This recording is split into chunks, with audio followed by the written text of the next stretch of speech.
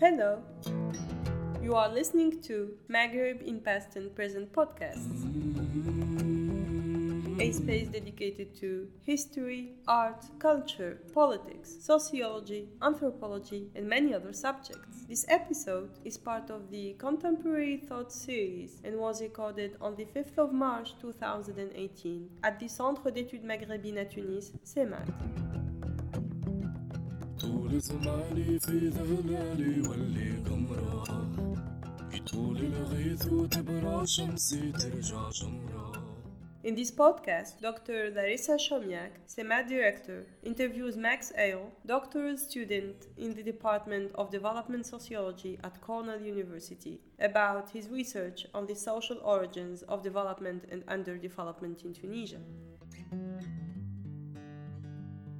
Your PhD dissertation focuses on the nexus between Tunisian state agriculture development policy, state subsidy policy, as well as the world commodity markets in the post-1980 period. How did you become interested in this topic, and how did you choose Tunisia as a site of inquiry? I approached this topic as a way of giving a historical grounding to the question of the world food price crisis, which erupted around 2008 and once again erupted in 2011, where there was a rapid commodity price inflation across global commodity markets, and which reverberated into especially the global south commodity markets and global south food prices. And I wanted to look at how these prices were transmitted to the Arab and North African countries. There was a lot of talk, if we recall, post-2011 about economic triggers for the Arab Spring, which is probably not the most precise locution to describe what has happened in the Arab world post-2011. But at the time, a lot of people were talking about how these were actually food riots, which was probably in some ways true and in some ways untrue, and which was actually hard to ascertain to some degree because it relied on pricing and market information being transparent and actual prices reflecting the fixed prices. So I wanted to look more precisely into this question and see how post-colonial state formation was tied into the question of world commodity prices and how states were both transmission belts and also buffers for movements on world commodity markets.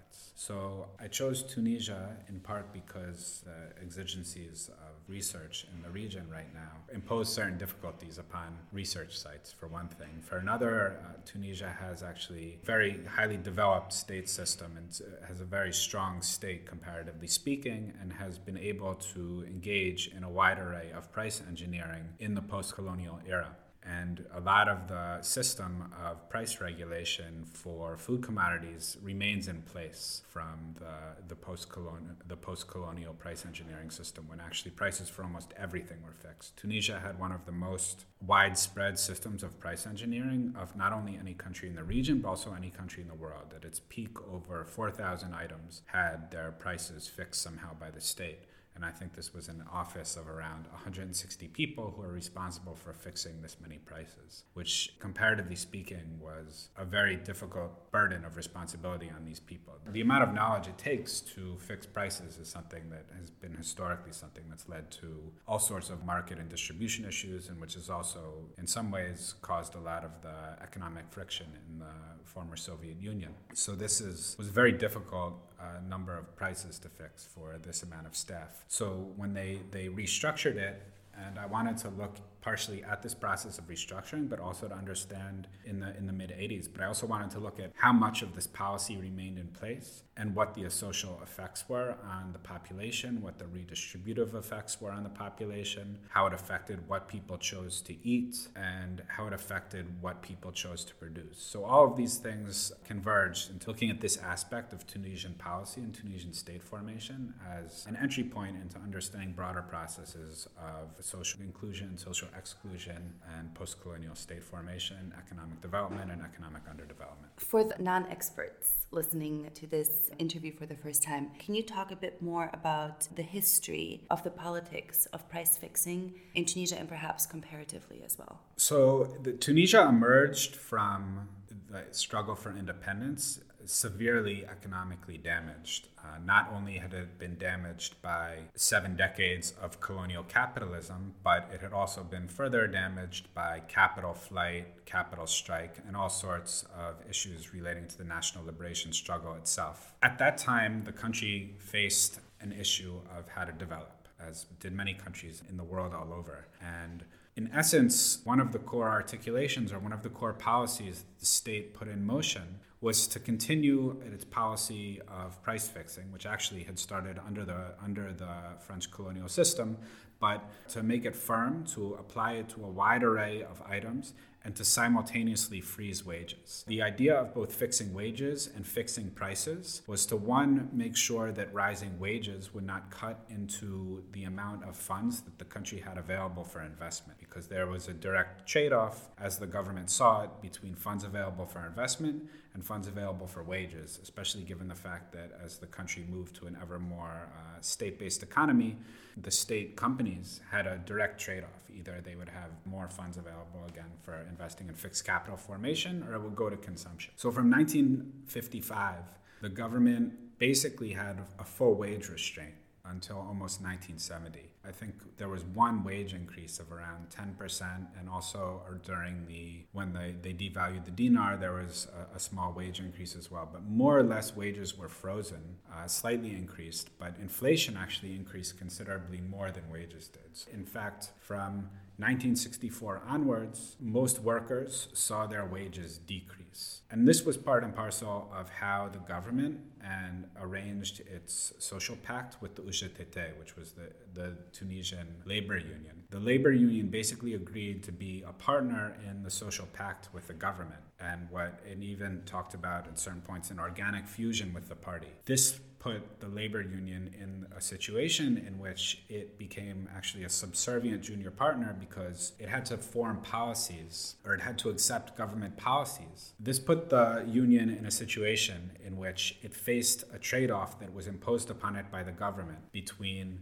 wage increases and job increases. Job increases meant employment especially in the industrial working class, or any form of the organized working class. And wage increases meant better wages for the people who actually already had jobs. Since the union, of course, wanted to increase its membership, the more jobs that were easily organizable, the stronger it would be in terms of breadth, but in terms of depth and in terms of the living conditions of the constituents, the people who made up the union itself, the higher their wages were, the better off they would be. So this basically put the UGTT in a difficult situation where it had to both accept wage constraints and also contest them, and also at the same time try to keep people happy and keep its constituents and members happy. Ultimately, the UGTT chose one route to get out of this, which was try to put in place a system of cooperatives and eventually put in place a system of purchasing cooperatives. This was not particularly successful policy, in part because the government adopted the cooperative program more broadly and put it under its own aegis and prevented it from kind of being an endogenous UGTT basis for the accumulation of economic activity. But in the main,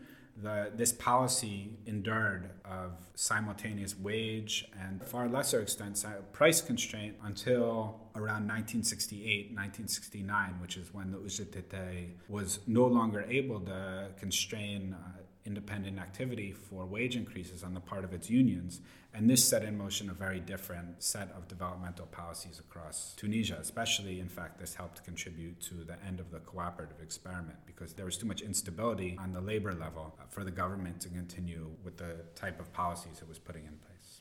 We're going to talk a bit more about the cooperative program in Tunisia in just a few questions. But for now, to help listeners set the stage a bit, can you talk more about the principal actors and institutions in your work, and what kind of sources you have consulted and worked with throughout the time of your research in Tunisia? So when I originally conceived the work, I was hoping to find a little more information about the forms of organization and documentation concerning the forms of organization in the rural sector, both the smaller farmers and the larger farmers.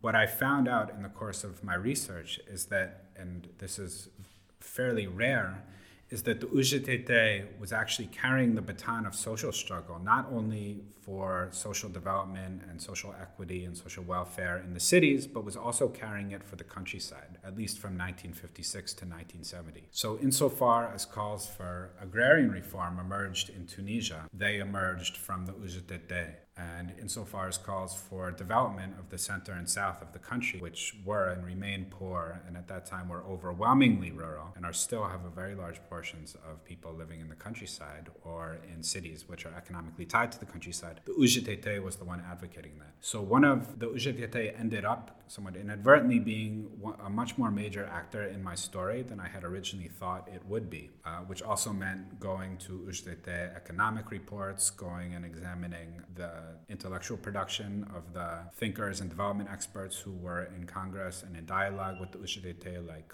Gestan de Bernis and so forth. Some of the other actors are the Neo Destor, which obviously was carrying out large development policy and has also been a very central actor, especially under Ben Salah and his development policies, where he was really taking the central stage within the party in terms of setting out its developmental imperatives from 1962 to 1969. Earlier, I look at the Neo Destor and look at the splits within the Neo Destor and how that set the stage for the later developmental policies that the government would carry out, and trying to kind of disaggregate or unbundle the Neo Destor and look at it less as a holistic party or movement and try to look at the various components that were vying for power within the Neo Destor during the 1954 to 1956, 1957 era, when the trajectory of the Neo Destor was far from assured and far from set in the stone it would subsequently be after the civil war within the party emerged and kind of set it on a certain trajectory. So let's talk a bit more about that civil war within the Neo Destor party. The war between the supporters of Salah Ben Youssef and Habib Bourguiba. Ben Youssef, of course, lost. But what is the impact of Ben Youssefism in post-independence Tunisia? Can we also talk about it today? So Youssefism has been what some of the Tunisian historians called probably the wrong word to describe what everyone understands as Youssefism, in part because Youssefism brought together a great many people in a great many components of Tunisian society in 1955 and early 1956 who somehow or another dissented from the Neo Destor plan for a phased move to independence. And so what they were united around was a program which came from Salah Ben Youssef, which was calling for full and immediate independence of the country. And ultimately, that program was in fact partially implemented. And so the primary foot soldiers of the Youssefite movement were the poor people in the center and the south of the country, and also the people living in the slums of Tunis, who were themselves primarily either nomads or semi-nomadic people who were immigrating or in flight from economic dislocation in the center and the south, or were fleeing from the social dislocation which highly mechanized cereal farming had caused in the north. So there was just a wide belt of people who had left Souk el-Arba and Jandouba and other regions across the north and had concentrated in the poorer areas of Tunis. And these people were heavily supportive of Ben Youssef to the point that the Neo Destor could not in fact hold its 1955 Congress in Tunis because it couldn't be assured of the safety of the Congress. And because Habib Bourguiba basically wanted to set up that conference in order to set his policy in stone and kind of coordinate himself as the head of the Neo Destor. Now, of course, we know that the Youssefite lost the struggle for control of the Neo Destor, although they did engage the supporters, known as the Falaga, or Mujahideen, or Muqawmin, or resistance fighters, were the ones who helped deliver independence to Tunisia, because it was under the pressure of the armed insurgency that the French accorded partial, although I would say not full sovereignty in 1956, and substantial amounts of land in the banking system remained very much in French hands after that period. Now, I think we see the reverberations of this in post-independence Tunisia on multiple levels. On one level, there's been a process of recuperation of national memory itself. If you examine the historiography on the Youssefite, the overwhelming majority of it is post-2011, and it doesn't even really start emerging until post-2000 or so, when Bourguiba died. And so this is obviously a response to a fear that bringing up this discourse or bringing up the historical memory was in fact to tread on some of the myths of national memory in post-independence Tunisia, especially because, in fact, the French were one of the primary agents suppressing the Yusufite rebellion in 1956. And for obvious reasons, it would not serve to have mentioned this in a post-colonial state in which Bourguiba was identified as the supreme combatant who had led the liberation struggle. So to discuss this has been a fraught process in post-independence Tunisia. If you examine the dissertations, for example, being published at the Tis'a Avril Faculty for the Study of Social Science, or the Manouba, which are two of the main centers in Tunisia, or in Tunis, for studying modern history, there have been a remarkable growth in the number of students who are actually taking the subject of inquiry, especially 2012, 13, 14, 15, because obviously it takes some time to set such research plans in motion. And if you look at the publication dates for books, again, a lot has come out post-2011 especially. Even some stuff was reissued or some stuff was immediately published in 2011, which meant the researchers had it ready, but just didn't want to publish it under Ben Ali because of the constraints. And this is because what they were questioning was one of the foundational myths of the country, which was that the Bourguiba system was a system that the same as an independent nation state, when in fact Bourguiba was the preferred option of the French in the face of the threat from Salah Ben Yusuf, who was much more allied with Cairo, with Nasserism, and also with the center and south of the country, where a lot of people came from. So all of this has very much had a complicated aspect, and it needs more research to examine the role of the Falaga in popular memory and the role of the Yusufites in popular memory. But in fact, what the primary thing that is visible, at least in the sphere of cultural production, is itself the recuperation of this as a valid part of official history or of national history or of the accepted historiography of modern Tunisia itself. So I think this is what you can see most visible. But it would be a very important thing for people to go further than this and to examine popular memory of the Falaga and Yusufite movement to really understand how and in what way it is reverberating amongst the population. All right, let's shift gears a bit and think about... So to shift gears a bit, whereas Algeria had an agrarian revolution, Tunisia adopted a cooperative program, as you talked about before. Can you tell us why? And how do you understand the concept of failed revolution in your work and thought? So the planners were fairly explicit about what they were doing in that they aimed to put in place an agricultural revolution, meaning a revolution in the techniques used in the countryside and the amount of capital intensity and labor intensity and the various combinations of these in the production process, instead of an agrarian reform, which most simply means redistributing the land and usually almost always taking the land from the people who have more of it and handing it to the people who had less of it. This responded to the basic developmental issue that the primary mode of getting a surplus for industrialization in any global South country is going to be the agricultural sector, because that's most of what global South countries then and even now produce. And this is where the wealth comes from. It comes from the land. So countries, and this is also, of course, how you are able to take people out of poverty, is by giving them a factor of production. And you can't give, except at great cost, everybody a job in modern industry, because industrialization is very expensive. So the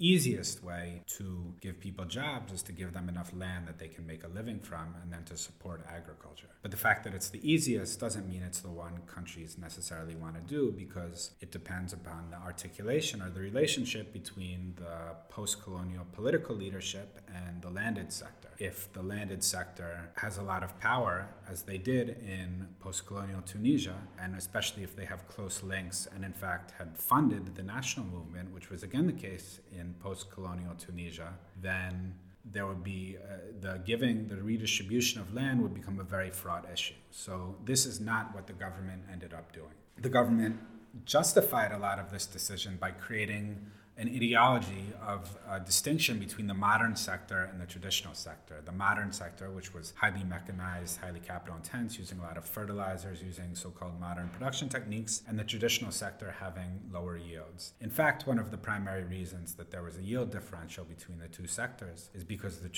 so-called traditional sector, especially in the north, was farming simply poorer soil, and the modern sector was farming better soil, and therefore had better yields. And what they found out when they were doing proper agricultural census in the post-independence period is, in fact, that the modern sector was less mechanized than they had expected and was less using the types of production techniques that they had asserted were in motion. With that said, the move to cooperatives was undertaken with the expectation, subtended by the understanding that mechanization and increasing capital intensity were going to be the most effective ways to increase yields and thereby to increase production in the agricultural sector and to have a larger surplus of food, first of all, and also raw materials, which could be used in all sorts of ways, especially either for export or for processing in the industrial sector somehow. So what they envisioned was to gather large numbers of small peasant plots, a lot of which were even below 1 hectare, and huge numbers of which were between 1 and 5 hectares, which in dry farming is not enough to secure a living, and to gather these around nodes of state land and thereby to create model farms, which would be at least 500 hectares, which they thought was the optimal size in order to use mechanization in order to increase yields. This was the theory.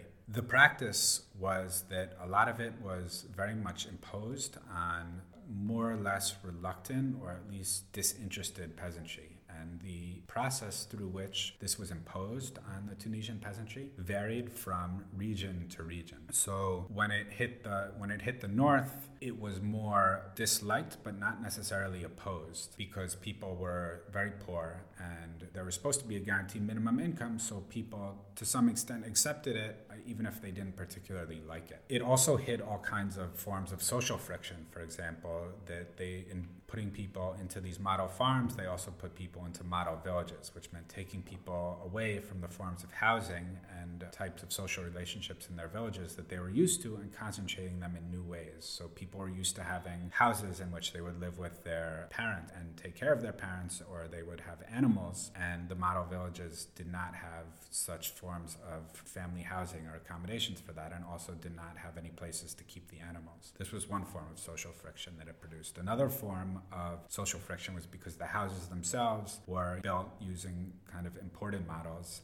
and imported technology and imported techniques, which were in fact unsuited for northern Tunisia, where you need good insulation, and you also need insulation that allows heat out in the summer and keeps it in the winter. And the new houses lacked that, and so they were actually less comfortable than the traditional types of housing that, in fact, the government had a lot of disrespect for because it was very much caught up in notions of modernization, which were pretty much the dominant trope or the dominant ideological tendency in the Neo Destor. So for all these reasons, the cooperative experiment was encountering a lot of difficulty as it spread across the north, in spite of the fact that it wasn't actually encountering outright resistance. Although it was encountering resistance from the larger landlords who were seeing some of the land that they had used to rent being incorporated into the cooperatives, and thus they had less physical space in which to carry out their own production activity. Where the cooperatives hit a lot more resistance was in the coast, which is the traditional olive growing regions for a very long time,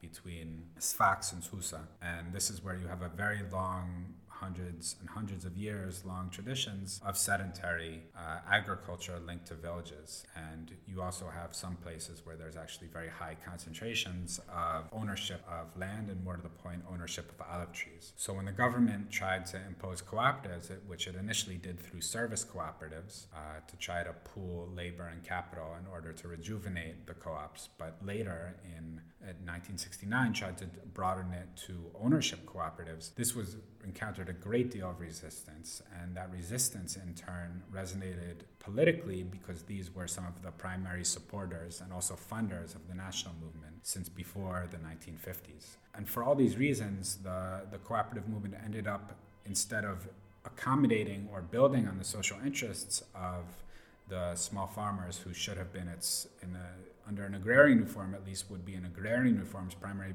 beneficiaries, ended up alienating in substantial ways the government from the population who should have been the beneficiaries of its policies. So in all these ways, the cooperative movement had a very complicated trajectory, and it was in general felt as an imposition from above rather than innovation from below, and ended up undermining its social basis rather than strengthening it, and thereby led to the downfall of what you can call the radical planners, who were the people associated with Ben Salah and who were running government policy from 1961 to 1969. A part of your dissertation examines U.S. food aid as it began in the late 1950s and early 1960s. Can you talk about how U.S. food aid programs figure into your larger project? So the U.S. food aid project, the U.S. PL 480 food aid project, had a domestic origin and also a foreign origin. Domestically, in the United States, it came about because of how the government carried out farm support policies through and after the New Deal, and how it came to need to dispose of the surpluses it was accruing because of the way it was supporting prices, setting floor prices for domestic cereal production and also domestic soy production in the aftermath of the New Deal, and especially in the aftermath of the Second World War. So it found itself with a great deal of excess cereals held in government stocks and needed to do something with them.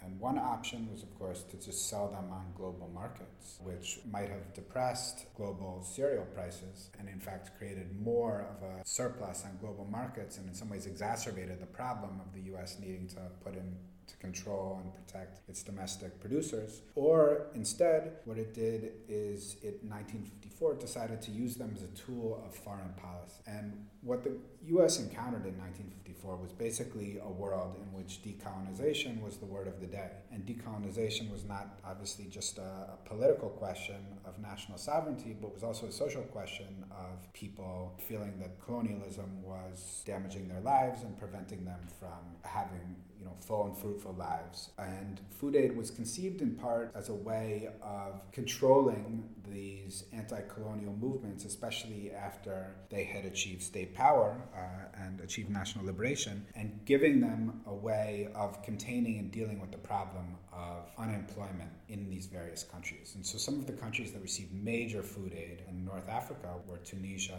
later Egypt, and in fact Algeria, which is a bit of a surprise to a lot of people, but Algeria received substantial food aid from 62 to 64, I believe. And this is in part because these governments all encountered a population in which they had to accommodate socially and often had difficulty doing so, especially because the easiest way or the most direct way to accommodate any socially dispossessed population is in fact to dispossess another portion of the population and redistribute the wealth. And especially, for example, in Tunisia, this was a very complicated proposition given the fact that the Nuevo Destor was not a revolutionary movement. It was a non-revolutionary anti-colonial movement.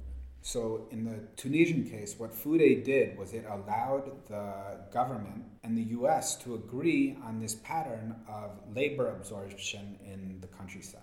What had driven, in large part, the national liberation movement was the substantial number of unemployed people in 1950s Tunisia. And there's a lot of estimates of numbers, but a very rough estimate is people say that there were 300,000 people who were unemployed, which was something like a third or more of the adult male labor force. So this was a huge proportion of the population that was unemployed, and the government very much lacked resources with which to set these people to work. And again, this touches back on the question of agrarian reform. If the government wanted to avert a radical agrarian reform, which it did, because of how the government was constituted, what it chose to do instead was to use food aid to employ people in these work groups that were supposedly carrying out all these forms of land reclamation, anti-erosion work, and so forth, that would, in theory, increase the productivity of the land, and certainly, both in theory and in practice, give people enough social resources or enough food and later wages in order that they would be able to survive,